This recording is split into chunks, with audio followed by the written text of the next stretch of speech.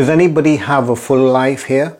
And I guess the answer, if you ask that question to any group of people, would be yes. We all seem to be in a place where life is speeding up. There's so much things that you have to do. And it seems as if there's often not enough time to get all that needs to be done, or sometimes in the midst of the rush, we make decisions that are perhaps not the best, or sometimes it's downright awful, the decisions we make. Today I want to look at two strategies in which we can make the best use of our time to help us make the best decisions, to take us in a direction in which you actually want to go, and to leave you with less and less sense of, I wish I hadn't done that, the regrets in life. So what we're looking at today is the concept of heart rate variability, i.e. the physiology that's under the hood, under the bonnet, the stuff that's going on, that's there, that seems to run automatically. But to say that we can alter, we can move, we can manipulate, we can maneuver our heart rate variability, which is connected to our ability to make clear decisions. The second strategy is looking at the pot of energy that we have. So if we look at energy, and you think of energy as a pot, and your pot is this big, it holds this amount of energy, and that's your allotment for the day. What you do with it really matters. So one way of considering this is to work out what almost is like a bank balance. Say you have your current account, and in your current account you would have withdrawals on one side and deposits on the other. And you would see things in your bank balance like meetings. Well, a meeting in your day-to-day life can be a total drop in energy. Or it could raise you up to a point of saying, wow, that was a really good meeting. It gave me strategy, I had people in it that lifted me. All of these things can be either a withdrawal or a deposit. In the same way, there are people in our lives who are totally withdrawals. That you see people coming and you're thinking, I wish I could turn around, but I can't. I have to keep going. And we have people in our lives who do this to us. At the same time, there are people who are encouragers to us. And so they contribute to the positive side of your balance. There are things that you have to do which absolutely are part of the withdrawal. There are things that are optional, which if you did more of them, or they lasted longer, would form part of your deposit. So for me, it's like saying, okay, let's take a record of what we do on a day-to-day basis. Let's look at the number of withdrawals and the number of deposits. And when you do this, it gives you a sense of what is possible in a day. And granted, there are some days when you can't avoid this big, massive amount of withdrawals, and there seems to be very, very few deposits.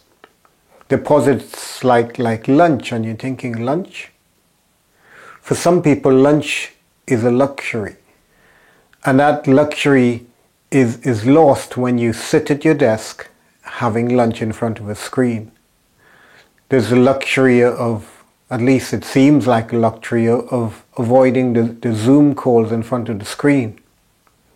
But the research says this, that if you sat at your desk and ate your lunch, you might as well, in terms of the number of bacteria around you, be sitting in the bathroom.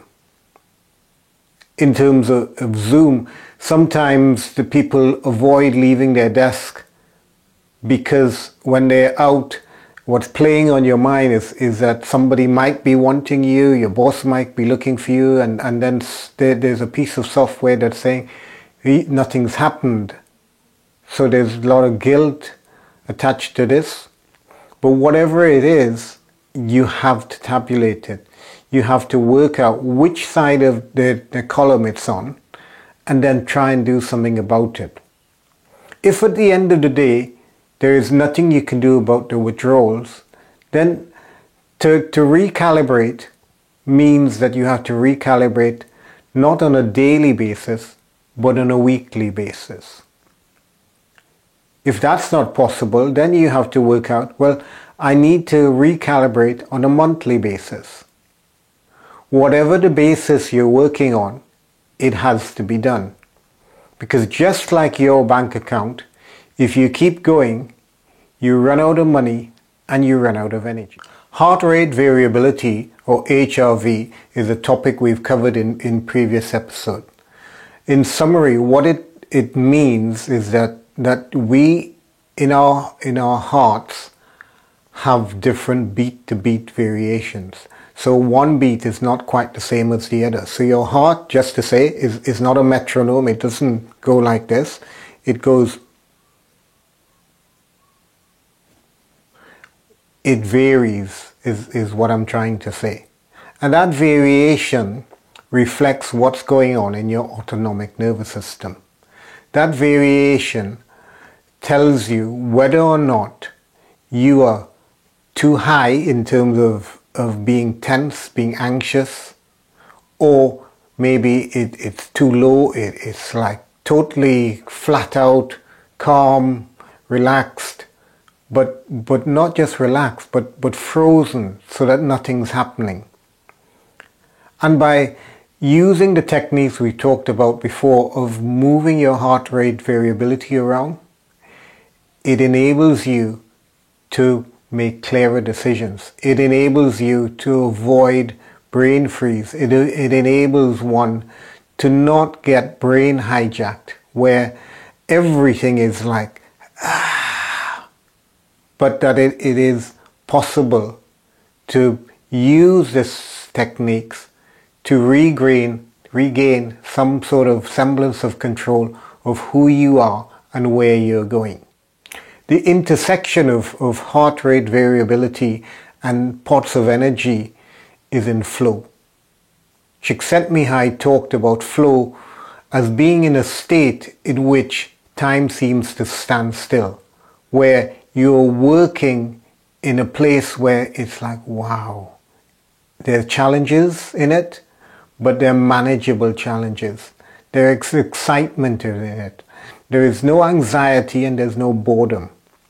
And so by combining the use of heart rate variability techniques and looking at how you manage your energy in terms of your bank balances of withdrawal and deposits, it is possible to be more and more in flow.